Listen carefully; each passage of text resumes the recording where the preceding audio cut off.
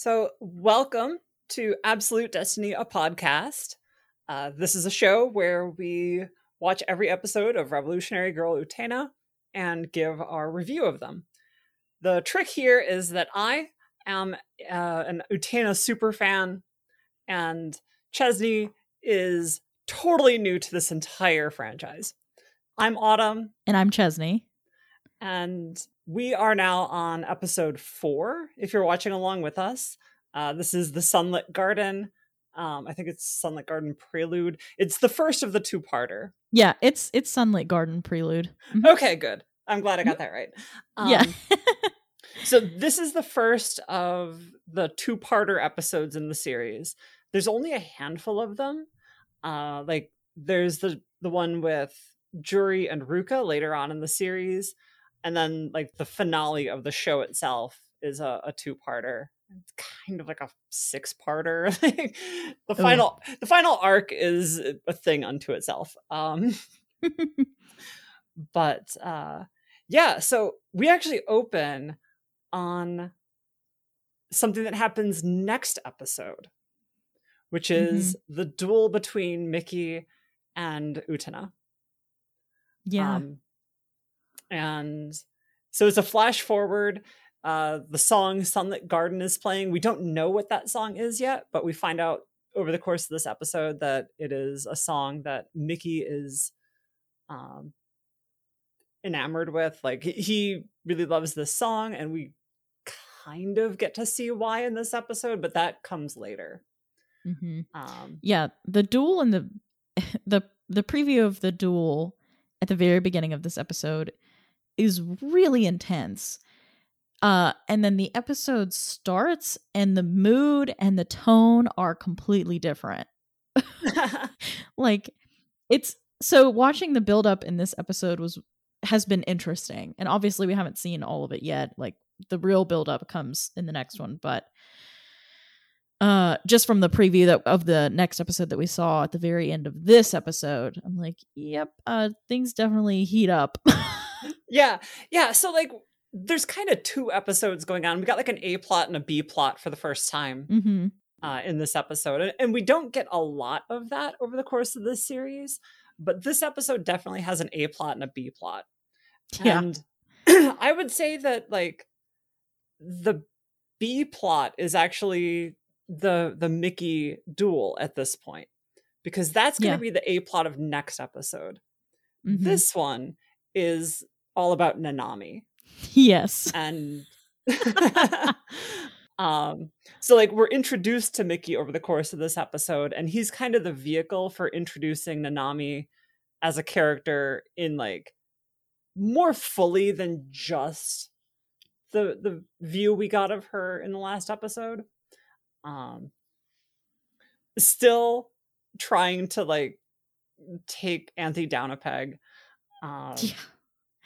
She's really got it out for her. I mean, I guess from Nanami's point of view, in the previous episode with the ball, she didn't see anything that went on with her brother and Utena. So she doesn't, the truth of who her brother actually likes hasn't actually hit her yet. Yeah, because so all right, let's just start at the beginning with this. So we cut to Mickey on the piano playing Sunlit Garden, and Nanami praises him and says, it's a beautiful song. And she wants to know why he dropped out of competition. And what he says is the piano is off key. And so he plays a note, and then is actually, maybe I'm the one that needs tuning. And you can tell something's off with him. He's lost his touch, whatever it is. He is talked up as being the golden boy, and he's not feeling it anymore. He's like an athlete on the verge of retiring from their sport. And kind of emotionally distant from the thing that they once loved. Right. There's something missing in his music now. And he's playing this song because he says that the song means more than anything to him. And it's because like he can't express the eternal beauty within. And that's when we cut to a photo of Anthy that that Nanami finds in Mickey's sheet music. Which, why does he have that? Right? like why? Especially because, I mean, like, obviously they know each other because we see in the shot or this scene of him, it flashes to the duelist ring. We know he's a member. Well, I say we. Most of us know that he's a member of the student council. Your girl forgot, but we know he's a member of the student council. So like he knows Anthy, right? But why does he have a picture of her? Especially when, I don't know, there's an altercation later on in the episode, and the way that they framed all of that made it it almost felt like a meet cute, even though like clearly they know each other, right? Right, because she is Toga's little sister, and they're both on the student council, and yeah. I just and then like he goes over to study later, and yeah, it's a thing. But like this is the first time we get like a hint of what Mickey is after, because like each of the duelists wants something. Mm-hmm. There is some way that they are objectifying Anthy, like some way that they are instrumentalizing her in whatever their big plan is. And so now we know that Mickey is looking for his shining thing, his way of expressing the beauty within. And I was so hoping, because it seemed like, you know, minus the picture of Anthy, it seemed like maybe this would be like one of the people that wasn't like obsessed with her, or the idea of like owning Anthy as the Rose Bride. So I was hopeful, but yeah, and like he actually denies it even. Like we'll get there. Yeah. Yeah. But like I think that's part of why this is a 2-part episode, because like it gives us more time to watch him make that journey from being against the duels to joining in and doing it. Because like this is the first time that we're actually playing with dramatic irony here too, because like we as the audience have seen where this arc ends. It ends with Utena and Mickey dueling. Yeah. But like right now, this Mickey doesn't want to duel. Yeah. So then we cut to Wakaba and Utena in class. They are both failing at math. Wakaba because she's Wakaba. Utena because because she's been up all night dueling this week.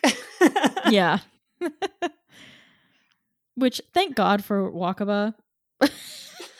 Thank God for Wakaba and Choo Choo, honestly. They provide so much needed humor in these episodes. I love it every time. Yeah.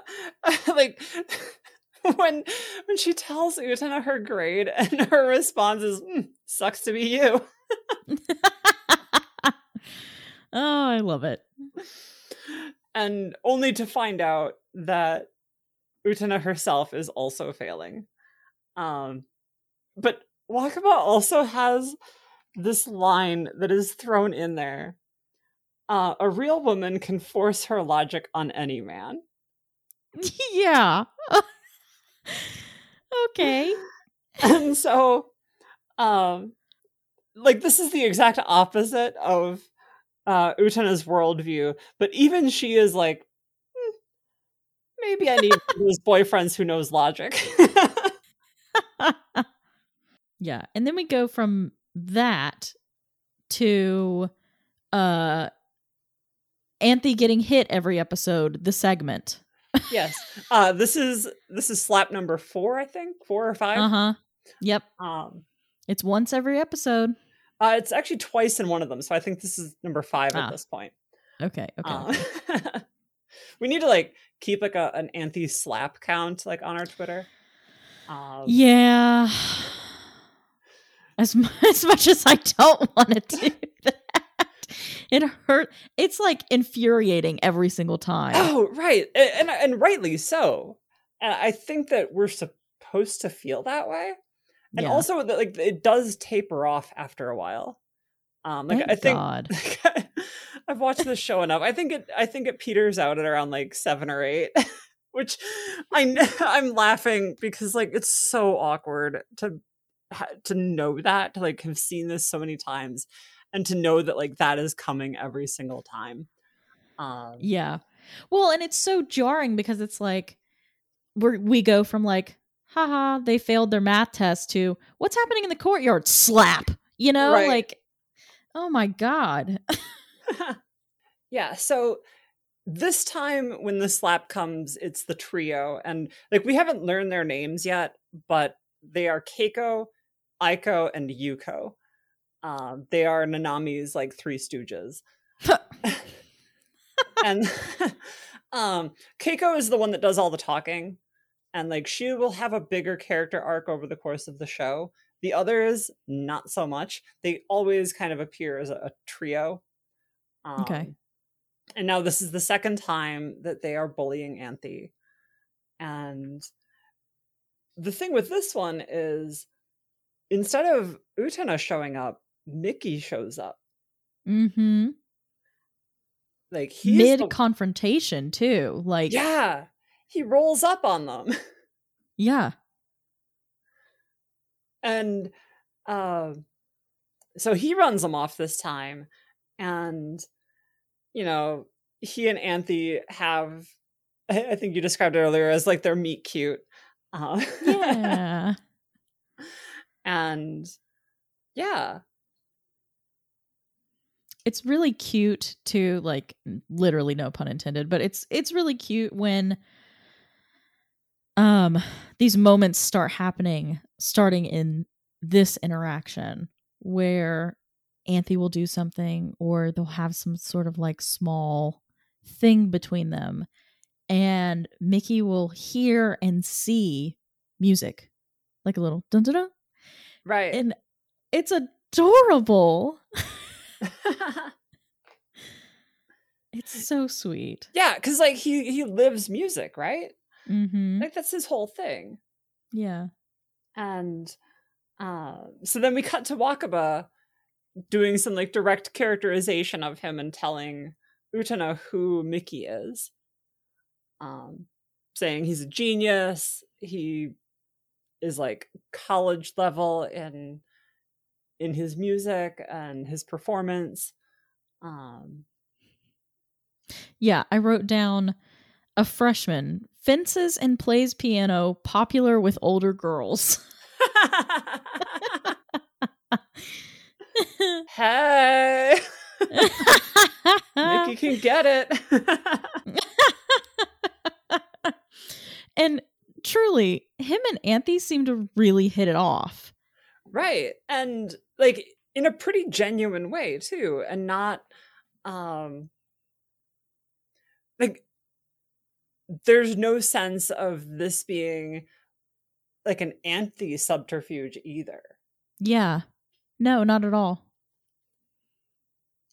It seemed like a genuine start of a friendship or something. Right. Like if we didn't have an entire title sequence beating our heads in with like the whole Anthe and Utena ship,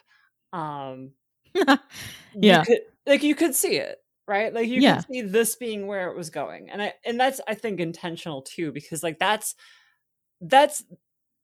them setting the hook for Miki deciding to enter the duels, right? Is like now he's got something worth fighting for. Now she's not just like some abstract concept of the Rose Bride. She's becoming a person to him. Yeah. Yeah. And I wonder too, so if he didn't join the student council because of Anthe, then how does, I mean, I'm so curious about how this thing is run in the school. Is it elections? Like, how do they get the rings? Do they all get a dream or get saved from Dio or not from, but by Dio in some way? Like, You mean how? Dios? Oh yeah, Dio. Sorry. God dang it! I did it again. Well, now I'm just like picturing like Ronnie James Dio coming to them. I watched too many JoJo's memes today. Dio's in my head. Kono Dioda. All right. Always one. All right. No, but how do they get these rings? Like, and how do they join the student council? I'm so curious about that. I don't know if we'll ever get anything about it in the show, but well, yeah, actually, like we've already got some of that, right? Like the letters from the end of the world. Oh, yeah, that's true. Because like they talk about that in the student council meetings, that like the end of the world is sending them letters, and like conveniently they're all on the student council, but for whatever reason, Utena isn't on the student council, but also has a ring. Yeah. Right. Like you'd think that like part of the setup or the premise for this show would have been, oh, hey, the end of the world said this girl's a student council member now also. And then they could all be like, oh, but she's an underclassman or something like that, you know? Right. But he's on student council and he's like either in 8th or 9th grade. Yeah, something like that. Yeah. It was kind of unclear in the show. But yeah, so I'm like, clearly there's no like age restriction. It must be democratic or predestined by the letters that they get. Oh yeah, no, like they are handpicked as the student council members by the end of the world. Yeah, okay. I feel like that's already pretty well confirmed at this point, just from the earlier episodes, but like it's pretty obvious later on if it's not clear already. Okay. And then it took me until, I don't know, it was a little bit into the episode to realize, oh, this is the person with the stopwatch that we've been seeing in the last couple of episodes, like in the student council meeting shots. Yes, that is him. I don't know what the significance of the stopwatch is, but it feels like every time that they go to a shot of him clicking in the stopwatch, I'm like, okay, there is something here. I am just not grasping it. And the time's different every time, so I have no clue. I don't know if it's just like a self-improvement thing, like he's trying to time himself with certain things. It seemed like he was doing that with some of the homework that he was doing later on in the episode, so I don't know. This is one where the fandom has been going back and forth on this issue literally since this show debuted. Okay. Like, what the hell is Mickey doing? And the closest we have ever gotten to an answer comes from Ikuhara himself in an old interview where he says something to the effect of, let's just say it's connected to the structure of the world.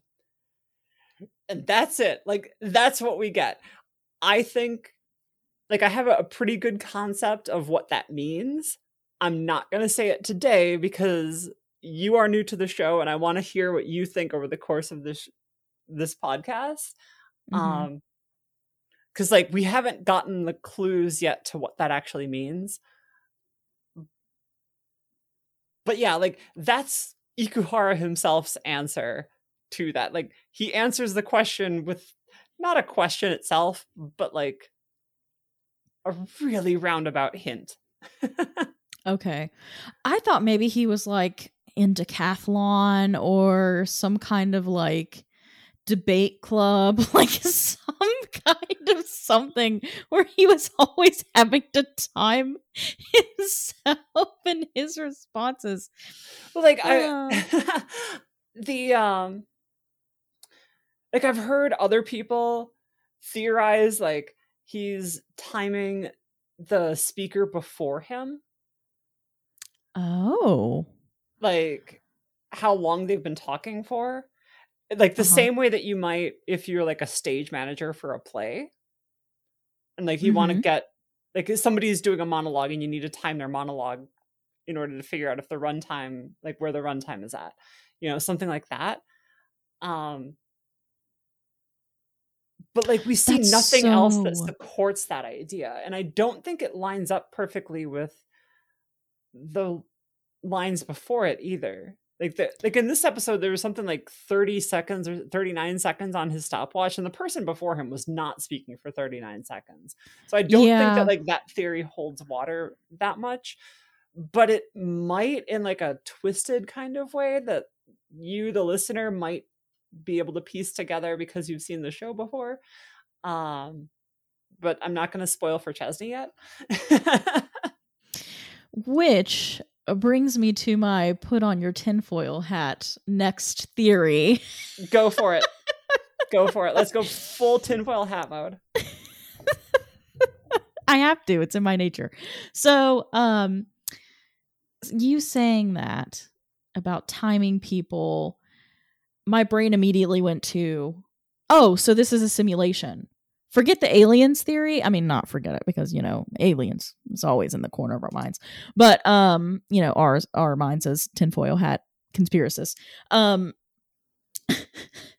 Now it's going to, oh, this is a simulation. Okay. And you're timing things in the simulation to make sure everything's happening on time or in a sequence that it's supposed to. But the stopwatch... But I feel like that would imply that the student council knows what the score is. And I feel like so far it's clear to us, like, they don't. Like, they're as much pawns as Utena is. Yes. Or at least as much of a pawn as Anthe is. Utena, jury's still out on whether she's wrapped up in it yet or not. Yeah. But because of how the shot is framed with the stopwatch, it seems so out of place. It almost is like, I mean, it takes you a bit to like even connect it with, oh, this is Mickey that's doing that. In like one of the previous episodes, you could very clearly see that it was him. But in this one, it seems very disjointed. It almost seems like the episode's going along and all of a sudden it's a shot to somebody else who's timing it. That's what made me think, oh, this is a simulation. Because it could be present Mickey, or it could be something else going on. Like outside of this, either outside of this timeline or outside of this reality that we as the viewer are seeing. That's my crackpot conspiracy theory. Put the tinfoil hat on. I mean, it holds as much water as the alien one does, right? Like, right. I can sit here and spin yarn all night long.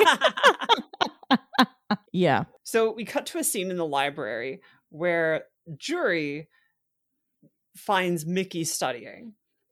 And she says, well, you weren't in your dorm and you weren't at the council chamber, so you must have been here. which tells us she's been looking for him like all afternoon. And they seem to have a like a fondness for each other, like a very friendly relationship. It just from that like one interaction that they have here. She seems like very familiar with him. Yeah, like that's what I get from it too. Mm-hmm. And so she discovers him correcting a test and notices like just how many errors he is correcting on this test. And is like, whoa, someone really screwed up. And she's like, whose was it? And we get a smash cut to Anthe. Yeah. And so now we cut to them studying in the dorm. And this is like at first Utena is jealous that Anthe has a study buddy because she needs one also. Mm-hmm. And so Mickey flashes his ring and says like, I don't want a duel. I'm not about that. I'm just a student council member. I don't think of Anthe as an object. It's cool. We're cool. Chill. Utena, calm down. Like, we're good. Of course, like, we're in on the dramatic irony again, where we know that he ends up dueling her for Right. Anthy. It makes And- it so much worse. And so like that's when Utena is like, you assholes and your dueling are why we have to take makeup tests, because you had us up all night dueling all week. Yeah. Righteous anger there. Yeah. And then he's like, wait, you failed too? And like the shame just washes over Utena's face as she realizes she has disclosed that she is failing.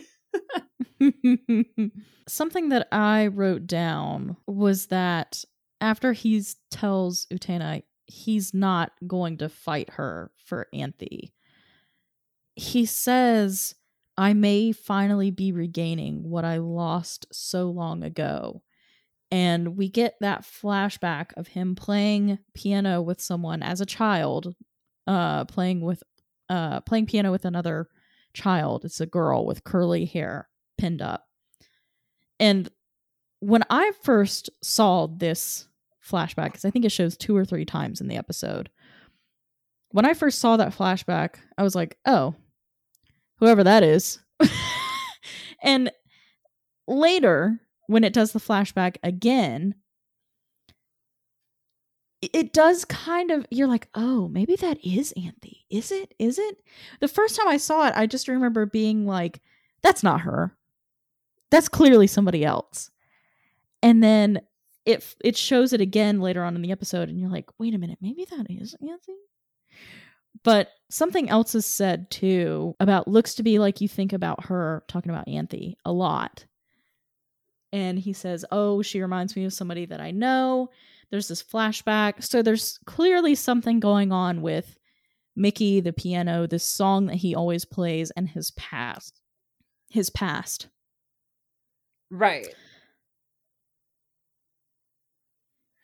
And so we cut back to the future, and it's back to the photo of Anthy, though. So we go from like this sepia photo of the past where we don't see this girl's face to a photo of Anthy. Mm-hmm. Yeah. And I don't think it's her still. It feels too much like a red herring. It feels too obvious. And I understand why he would make that jump of, is this her? Because his whole world is the piano and the music that he hears and plays and even sees. And then when he hears Anthy later on in the episode playing the piano, something clicks internally for him. He's like, it sounds like at the very end of the episode, he goes, it's the same tone as my little sister's playing. And well, sure, the sepia silhouette, the second time you showed it to me, looks like Anthy a little bit. But like, are they? Like, maybe it's like a it doesn't like quite translate to English, where it's like the Onesama thing, or I forget the one for little sister, but where it's just like where it's just like a term of endearment. They don't have to necessarily be related.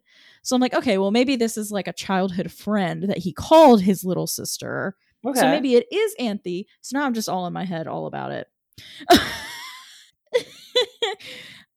Basically, there's just like all this throughout the episode of the flashback. He keeps saying like, I've lost my thing. I've lost my shining thing. And then seeing Anthy, they have these little interactions. The music plays in his head. He sees it. And it's like, it's winding up to be like, yes, it's her. But I'm like, I don't think it is. See, this is what I love about watching this with you right now, because I was about to name drop her before you went on that rant. That's hilarious. Because I forgot they don't actually tell us who she is yet, because I know who she is. Mm-hmm. And like, I'm watching this episode with full knowledge of who that character is. And I have completely forgotten that they don't actually tell us who she is yet. And that they are, in fact, teasing that it is Anthe. Right. Well, and the other piece of why I don't think it's her is something that you said earlier about everyone on the student council looking at Anthe and projecting what they want her to be onto her. It's yes. Exactly what you said. This is exactly Mickey's test, I guess. Yes, very much so. Yeah. And that's why I'm like, I just don't think it's her, because every single person, well, not every single one, but everybody on the council, at least so far, has the projection onto her of what they want her to be to accomplish their goals or feel better about themselves or what have you. It's never about who Anthe actually is. So, I mean, he could just come out and ask her, hey, did I know you as a child? And if so, why didn't you bring that up when we've been interacting on the student council? You know what I mean? Like, I feel like this is a conversation they should have had. Well, I don't think Anthe's ever been to the student council chamber.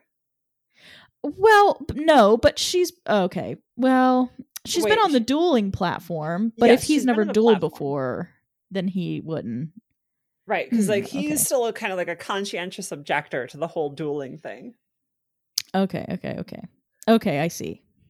So it really was their meet cute earlier then. Yeah, I would say so.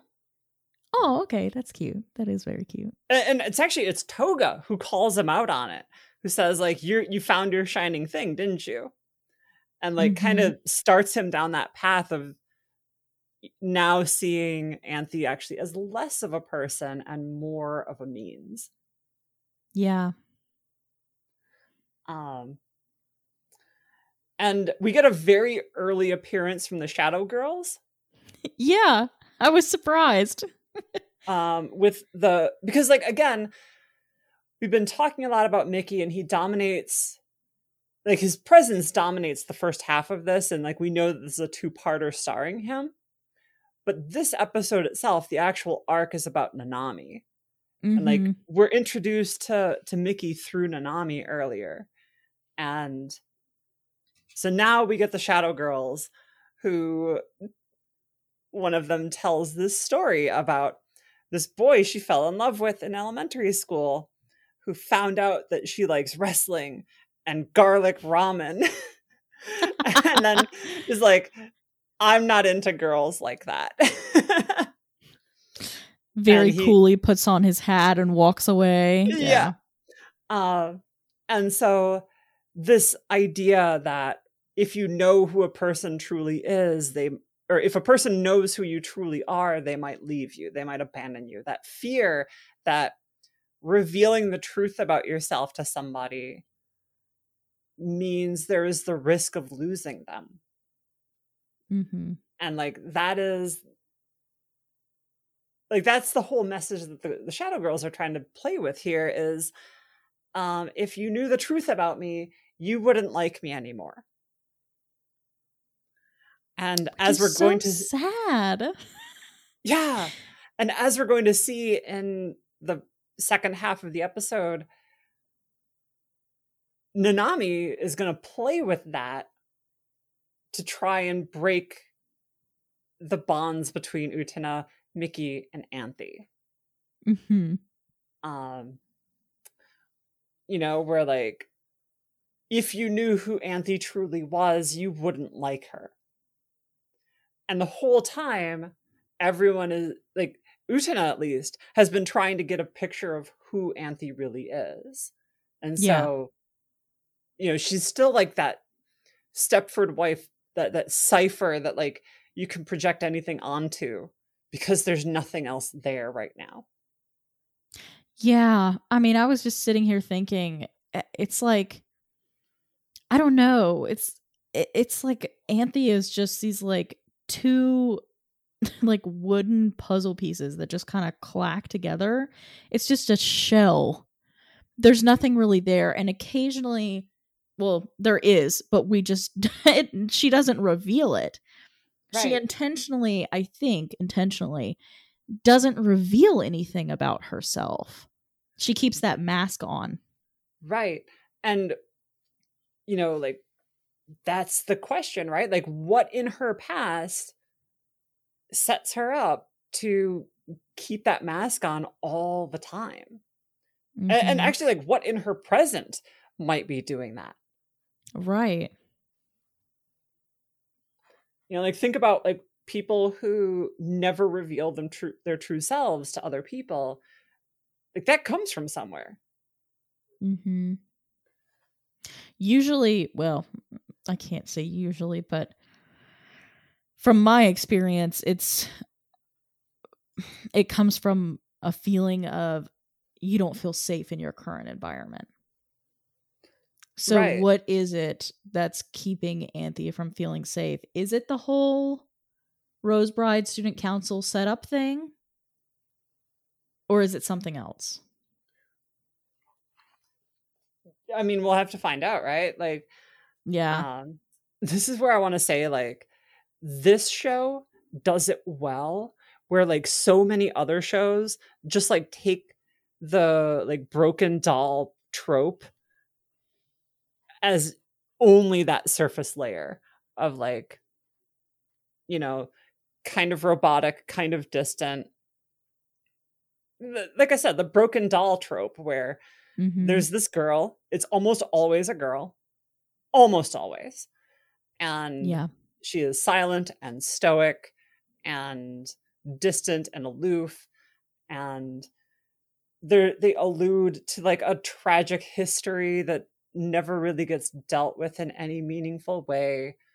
um and it's always very, like, very surface level and very shallow in terms of using this as, like, a stock character trope. Mhm. I want to reassure you, Anthea is not that. Like, No, I don't like, feel that way at all. if you've seen that trope before, it is imitating this. This did it Mhm. right, and everyone else tried to copy that. Yeah, I mean, it feels the most realistic, and I think it feels that Uncomfortably so. way. I think yes, and I think it feels the most realistic because it's this layer of paint on it that Anthe does to herself of the politeness. Mhm. That's the realistic key point to it, is that layer of politeness that just gets you by with everybody, makes you unassuming, makes you a lot of the times unnoticeable. Right. If you're just polite and keep it moving, people most of the time let you go on. The difference, though, is that Anthe's got like a key role with this whole student council. So she's getting noticed left, right, center every single time, everywhere she goes. But she still keeps that politeness, that same level with everyone. Even with the people that hurt her, she still keeps it there. Like those 3 girls that keep slapping her. Right. Yeah. Like, we never see her go riot on somebody. No, and I would love to. Yeah, like, we're all just waiting for the day that she just snaps and, like, kills a dude. I shouldn't laugh, but like sometimes those moments where a character like that snaps and Yeah. takes some form of control is so satisfying. So it's going to be really interesting to see how this continues to unfold. But yeah, poor Nanami with this episode. Yeah. I mean, she really tried her best. Yeah, so we come to Nanami's 3 pranks when she shows up to study time. And at first, Utena, like, mistakes her for Mickey's girlfriend. Which just, like, mortifies the two of them. Yeah. And I love, okay, so Nanami goes through this sequence of 3 pranks, and each of them are meant to disgust everyone in the room and make them reject Anthe. As in, like, oh, I'm revealing this horrifying secret about Anthe, and if you knew this about her, you would reject her. And it's like that difference in maturity level where to Nanami, these sorts of things would work. Like if she found this out about one of those 3 girls that she hangs around with, you know she would be kicking them out of the clique. Oh, absolutely. And it's such a childish, like you said, childish way of looking at it. Because to me, watching that, I'm like, girl, why wouldn't you just go dig up some real dirt on her? if you really wanted to like have people see, like, look at her disgusted and be disillusioned, why wouldn't you just go dig up real dirt on her? Why would you try to plant something like a snail on her personal items? Dear listener, do not get too far ahead of Chesney on digging up real dirt on Anthe. Oh God. Oh yeah. I will say Nanami plays a role in Anthe's actual history coming to light later on. And it goes much differently than this scene does. But okay. Like, yeah, like it's this childish set of pranks. The first one, Operation Girl Who Keeps Snails in Her Pencil Box. Which, like, if I found anybody in real life, like if I was in a class, like a school classroom, and I asked to borrow somebody's pencil and they open their pencil box and there's a little snail in there, I honest to God would be like, oh my God, that's so cute. Is that your pet? What's their name? Like, I don't know if it's just like different strokes for different folks, but like, right. It is a snail really that gross? But anyway, yeah, bless Nanami for truly bringing the humor to this episode, because it was just chef's kiss so good. Right. So she's going to put a snail in her pencil box and is like being all sly about it. Then, and oh, we get like this fantasy in her mind first of how this is going to play out. Complete with just the most perfect Ojo-sama laugh ever. It's amazing. It's so good. Every time she says the plan in her head and then out loud, and then Mickey goes, "What did you say?" "No, oh, nothing, sorry." And then just scoots off to enact her plan. So she opens up the snail, or the snail box, the pencil box, to put a snail in it, and reveals there's already dozens of snails inside it. Like exploding out of this. She like pops it open and there's so many in there that they're exploding outward. And then like we get this beautiful moment where Nanami is still trying to sell it. Like like she thought she was going to fake the group out by pretending, and she actually does have snails in there, and like, holy shit, you guys, she is even more gross than I was planning to make her look. Yeah. And everyone else's reaction is, oh, that's pretty cute. And Mickey's like, that is such an Anthe thing to do. Yeah. like he's known her forever at this point. Right. Instead of like maybe a day ago. Yeah. And so immediately we get this refutation of like what the Shadow Girls were talking about, where like, we have now revealed something true about Anthe, and no one rejected her for it. Yeah. And instead, they rejected the attempt to reject her. Mm-hmm.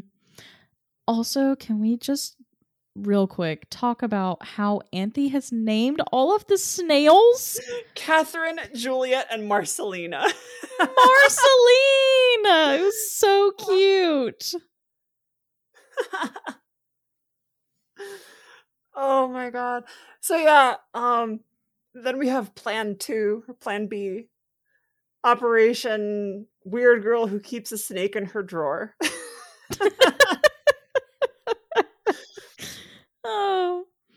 And so this time she tries to put a garter snake in Anthe's desk.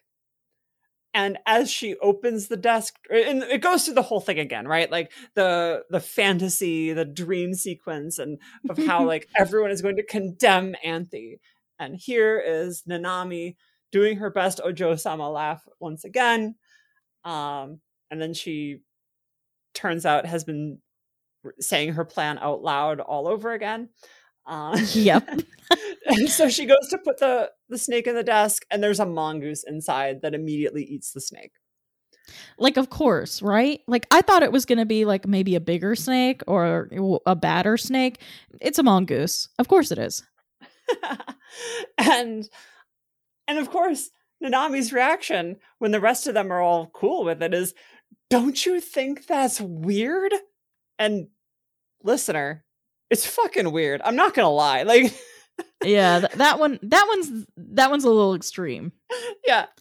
But at the same time, I really love how like her friends don't reject her for it. They're like, yeah, Anthe's weird. Get over it. They're like, yeah, that's Mr. Mongoose. We really shouldn't keep him in there, but like, yeah, we love him. Finally, we have Operation Anthe is a total weirdo who keeps an octopus in her closet. Which, by the way, I want to pitch an episode name for this particular episode. Gloves on, octopus out. Because that's exactly what I wrote. What I wrote down. Oh my god. Because that's what happens. Like this whole time. So, by the way, if you don't watch the episode, or even if you do, so Nanami has been using different tools to touch these things because obviously they're beneath her. She's grossed out by them. Who would touch them? They're disgusting, etc. She's been using like tongs to get the snail and the snake out. So she puts on gloves, of course, and pulls out an octopus. A live octopus. Which, by the way, when she pulls this out, I fully, like, dead ass did not know if this thing was going to be alive or dead. Like, that shot of the first shot we get of the octopus, I'm like, is it okay? Like, are we about to put a dead octopus in this girl's room? Like, what is going on? So then she opens up the closet to put it in. And like a Macy's parade ad balloon comes bursting out of the closet.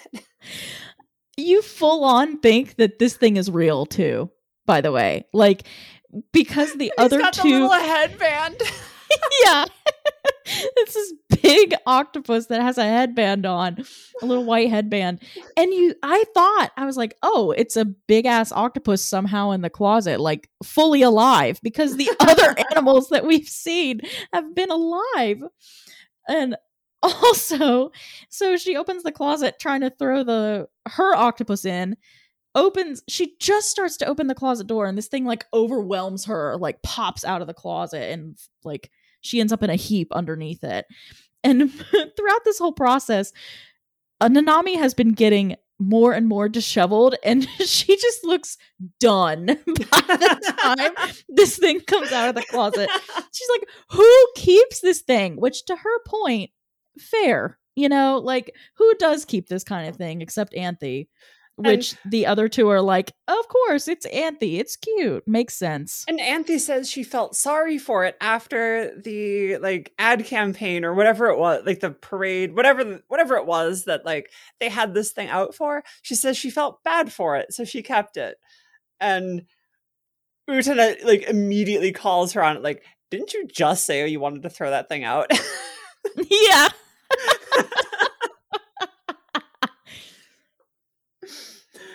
And so, yeah, like, Nanami is just, like, 900% done with this entire situation. I mean, like, her soul is, like, ascending. Like, she's done with this encounter. So, ostensibly, they are there to be tutored. And in the background of this entire scene, Mickey is definitely tutoring Utena. Like, she's catching on. She's doing the math. It's like Algebra 1 or something like that. Like, she's doing her thing, and like, there's some trig in there. And then while they're discussing the homework, we have this shot that's like sitting on Anthe instead of the other two. Like, we hear them talking, but we're watching Anthe as she is making a flip book instead of taking notes. Yeah. And she flips through this animation that she has drawn, and we get one of the most beautiful, genuine laughs out of this girl.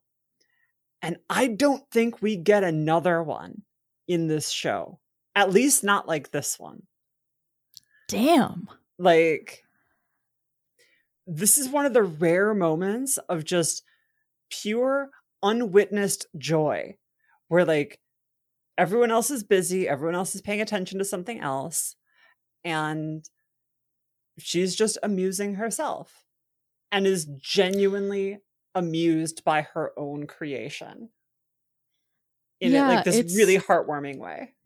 Yeah, it's so sincere, and it's this like childlike, innocent, like you said, moment of joy. That's just like, oh, look, I made something cute and funny. And like, she doesn't show it to the others. Like, she's not parading it around. She's just doing this for herself and reveling in the joy of this moment. And this is one of the other few, well, I think this is the second moment, really, that we've seen a peek behind the curtain at her. A peek behind her mask, her facade. So far, it's been this, like, there was a moment of insight from her. There's this moment of, she has with Utena of, I know what's actually going to happen. And then there's this, which is this, again, childlike, innocent joy. So it just makes you, or me at least, even more curious of what is behind that mask. Like, who are you when you are by yourself? Right. Are you this? Like, you just make little things and moments for yourself, and that's totally fine. But like, why aren't you this person all the time? Yeah. And like, well, I think some of that is just that she feels safe in this moment. Yeah, her friends absolutely. have just stood up for her to someone who was trying to bully her. Yeah. And like, whatever has gone on with Nanami's plan and Anthe having a perfect counter to everything that Nanami did, like, clearly Anthe was like in control of this scenario somehow, right? Like, yeah, like, there's like, on some level, Anthe was a step ahead the entire time. And so between that and her friends defending her, like, she's perfectly safe in this space. Which brings up a good point. I didn't think about it until you said that, but there's one thing of, oh, you know, it's an anime. There's going to be these like, what's the word I'm looking for? Whimsical. There's going to be these whimsical moments and scenes of like, aha, you got foiled again. But like, how did she know? It was too specific. The multitude of snails in the pencil box that just, when she opens it, it all pops out.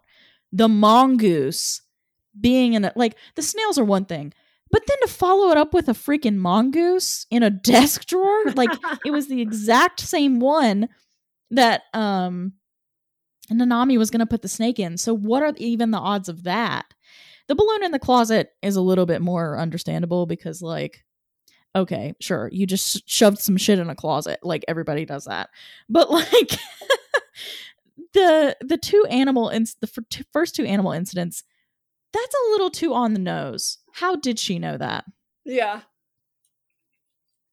And also, so poor Nanami, she's just had it rough.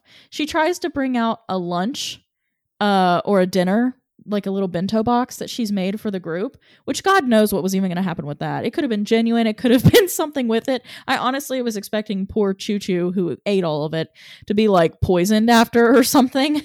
But he eats their lunch. So Anthony's like, oh no, it's okay. I'll just make something. She makes freaking shaved ice. The most underwhelming thing possible. As a meal. Like, who is like, oh, I'll just go throw something together in the kitchen and then comes back like 20 minutes later with 4 shaved ice? What?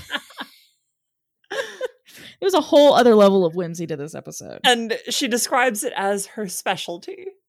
Like, that's what sells it for me. Yeah. But like, I want to go back to one of the things about like Anthe being one step ahead. Mm-hmm. I want to like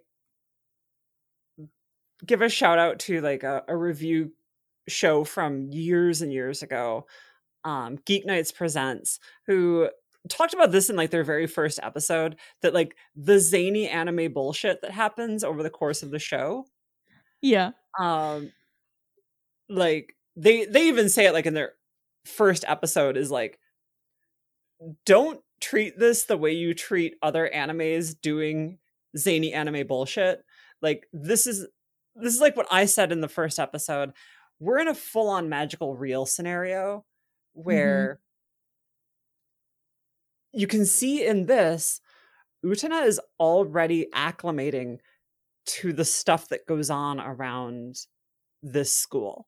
Yeah. At first, she was kind of surprised and put off by it.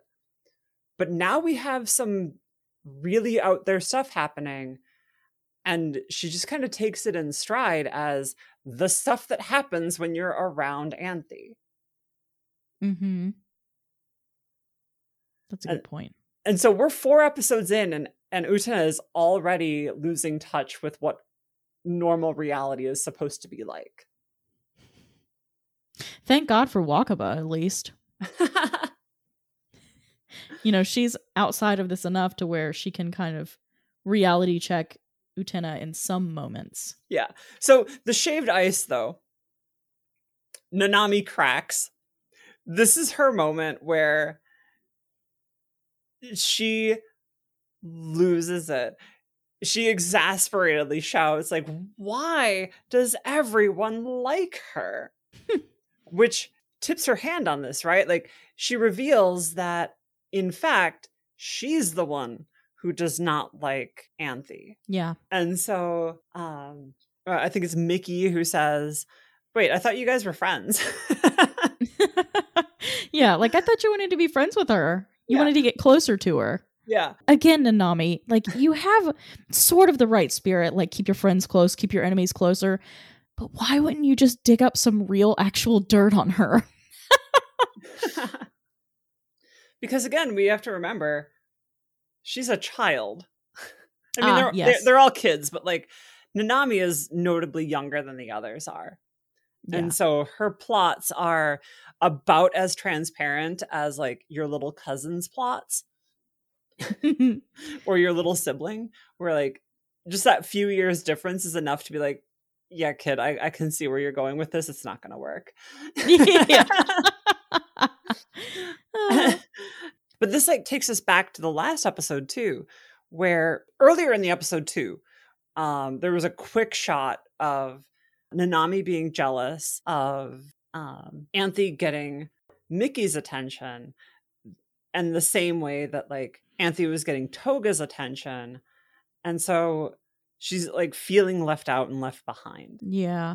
Now it seems like a less creepy like sibling thing and more of the attention, the spotlight is just not on me, and I don't like that. I mean, put a pin in that. Like, we're gonna come back to the sibling thing. Oh Lord.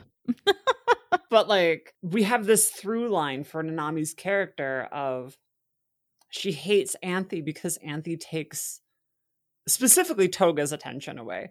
But like the ability to get Mickey's attention is just like more of that same weird charisma that this girl has that Nanami just doesn't. And she becomes like laser focused on Anthe that way.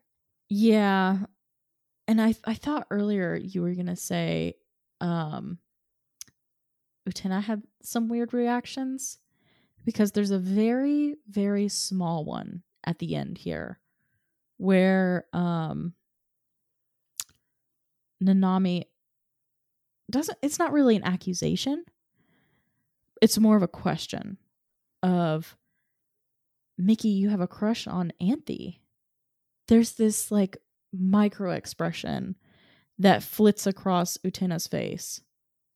And it's not, I mean, it's like on the very, very fringes of jealousy, but it's like confusion. Well, right. You know, like it's squinting the eyebrows and the eyes, and then, wait a minute, what? Right, because she doesn't realize yet why she's jealous. Uh-huh. So seeing the subtlety there and that build up visually is so fulfilling. Listener, like, if you don't get it, then you don't get it. But if you get it, you get it. Where, like, you have this moment of, wait, why am I jealous that my friend has a boyfriend? Uh-huh. Yep. And if you get it, you get it, right? Like, but this is the first time Utena is now confronting that piece of it, that like maybe this is more than just friends. Yeah. And definitely not like even on a conscious level yet. No, it was very much still processing. So the episode closes with the piano being played in like the dorm's main hall like area. It is again the song Sunlit Garden, and Mickey walks out of the room and sees Anthe playing the piano and says, I have found my shining thing. Yeah. Also, really quick, just to go back to what the last thing you were saying about Nanami revealing her hand. So Nanami doesn't face any consequences at all.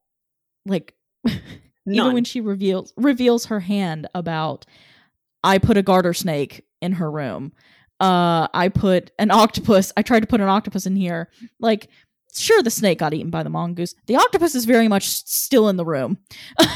And it's no small thing to put a snake in someone's room, or like, hey, a live octopus. Maybe don't do those. But she faces absolutely no consequences whatsoever. And it almost feels like, again, going back to the childish nature of, oh, it's just a kid. You know, like, get a little slap on the hand thing, but like, it's very like dismissive of, oh, it's just like, it was just a kid. That's the feeling that I get from it. It's no harm done. Sure, she meant to do these things, but they never actually came to fruition. And it's just, Nanami tries, bless her, she tries so hard to get the focus on her and the spotlight on her, and the other two just don't care. They just don't. Like, part of it, I think, is no one really knows what's really going on with Nanami. But if anyone knows, it's Anthe. And we're starting to see that Anthe has more going on than just she has Choo Choo, which is like a weird monkey mouse. Like, because like we've already seen how they draw mice on the show. And that's not how they draw Choo Choo. Nope. You know, I really do wonder if Anthe's actual ability or power is the ability to bend reality to her will. Okay. And because I just thought about when you pointed out the scene, I want to say it's in the second episode, where Utena's moving into the quote unquote haunted dorm that nobody's lived in for like 10 years. And she opens the door and it's this like decrepit, fallen in thing. And then it's almost like a what if, because it's like we're jolted back, and then she opens the door again and it's normal, and she looks at her room plaque, and Anthony's drawn her name in marker underneath. Right. So that, and combined with the snails, the mongoose, I'm like, does she have the ability to bend reality? Are we dealing with like a WandaVision situation here? Like, what is going on? That's my third tinfoil hat theory. I'm gonna write this one down. The other two I will remember because they're funny, but this one I'm writing down. So you're writing down, like, does Anthe have the ability to manipulate reality? Yes. Okay.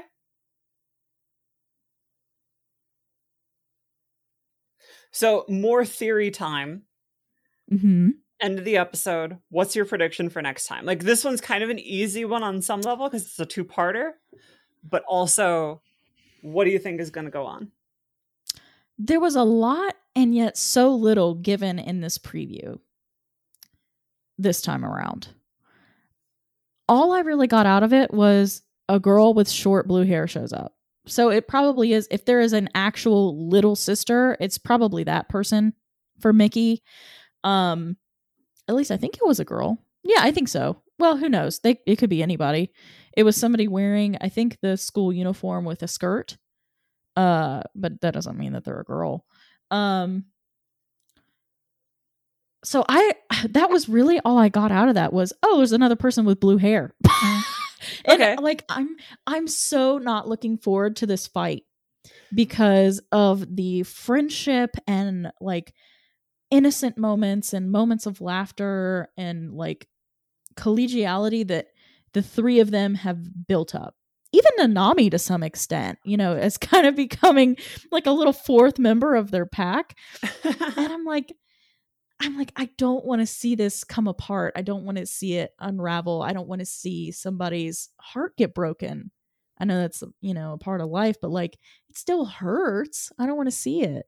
So connect the dots. Like, how do you think Mickey is going to end up dueling Utena? I don't get anything other than just mounting tension. How do I think he's going to challenge her to a duel? The only thing I can think of is jealousy. Jealousy over the nature of like Anthe and Utena's closeness, their relationship. They're living together in a dorm where it's just the two of them. So maybe like he's fighting for more time and attention from Anthe. Yeah, I mean, the jealousy route is the only thing that I can see. Okay. Because now he's found his quote unquote shining thing.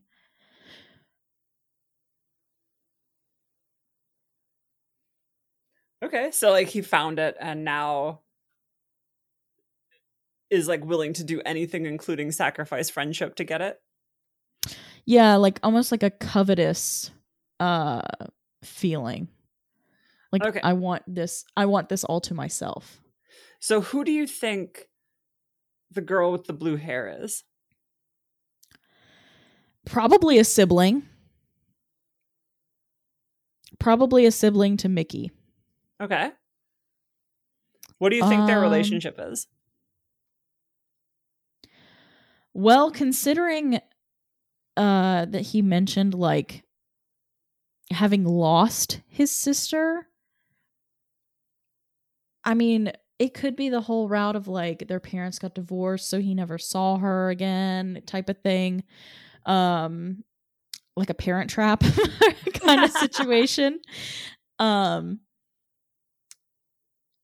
Yeah, I mean, for some reason I get some kind of vibe of like something tragic was alluded to or happened. Or like he was made to believe something tragic happened because I lost my sister. I lost something. It seems like a forced separation. Okay.